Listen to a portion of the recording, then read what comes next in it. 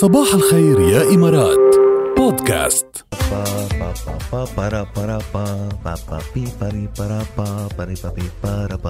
لذيذة الغنية. هذه الأغاني اللي عم تنتشر على السوشيال ميديا وعلى اليوتيوب وكذا، هيك لنجوم شباب عم تكون هيك مختلفة شوي عن اللي معودين عليها. مترو الأخبار. يلا هات لنخبركم عن أول بيتزا، أو يعني مش ما بعرف إذا أول بيتزا، بس يمكن أول مشروع. يعني بيتزا بتصير مشروع وعم ينباع. مطعم بوسط باريس بيقدم تجربة مميزة لزبائنه لأنه بيتيح لهم تناول شطائر بيتزا محضرة على يد روبوت من دون أي تدخل بشري، من يعني فروم سكراتش مثل ما بيقولوا، فروم A to Z. ما في أي تدخل بشري بهيدي البيتزا. ما قد يسرع فتح صفحة جديدة بمجال المطاعم عنوانها الطباخون الآليون. أنا شخصيا بفضل يكون في، يعني مثلا هو أهم شيء بالأكل شو بيقول لك؟ نفسه طيب على الأكل. ما هيك هيدي خبرتنا، نفسه طيب على الأكل. طيب ما منين بده يكون نفس الروبو طيب؟ يعني كيف روبو نفسه طيب على الأكل؟ ما يعني كيف بدها تزبط؟ أخي ما في أشياء إنسانية ما فيها نطلع منها.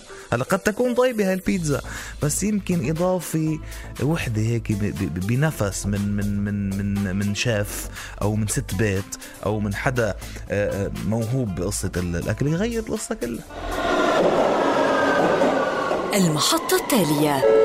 يلا منضلنا بالبيتزا بس منروح على أستراليا. امرأة أسترالية كشفت بحديث لها مع صحيفة ديلي ميل البريطانية كيف حولت فكرة مطعم بيتزا لمشروع بقيمة $8 ملايين، وكيف تضاعفت إيراداتها من وقت بلش الوباء. هي كانت مصممة، يعني هي كانت مصممة جرافيكس، يعني بتفكر بامتلاك مطعم بيتزا على الساحل الجنوبي لولاية نيو ساوث ويلز، ولكن بسبب فكرة قضاء ساعات طويلة بتقطيع الخضار قامت هي وزوجها اللي كان زميل عمل لها بالتحول لتجارة الأدوات المنزلية والأثاث، وأنشأوا شركة بعام 2009.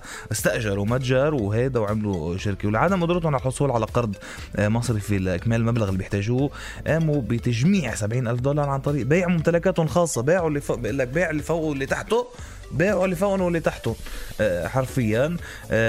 ولكن هلا من يعني حاليا وصلوا لانه بيديروا 4 متاجر الادوات والاكسسوارات المنزليه، وصاروا يعني بيوفروا اثاث ريفي والى اخره، وقيمه اعمالهم هلا تقدر بنحو $8 مليون. لانه ما زبط معهم مشروع البيتزا، عملوا بلان بي، راحوا على شغله تانية ونجحت. هلا بتقولوا لي يمكن، طب ما يمكن مشروع البيتزا كان نجح اكتر، كله وارد، بس انه شوفوا من شو لشو وين وصلوا. المحطة الأخيرة. بأستراليا منضل بمحطتنا الأخيرة بمترو اليوم. رجل أسترالي أقدم على طلب بيد امرأة تبرعت له بكليتها.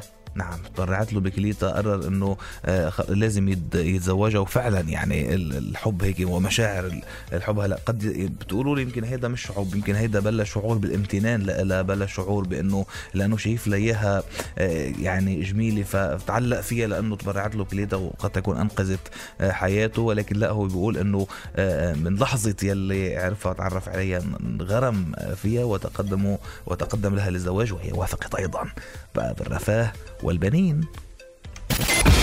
ما بيحلى الصباح.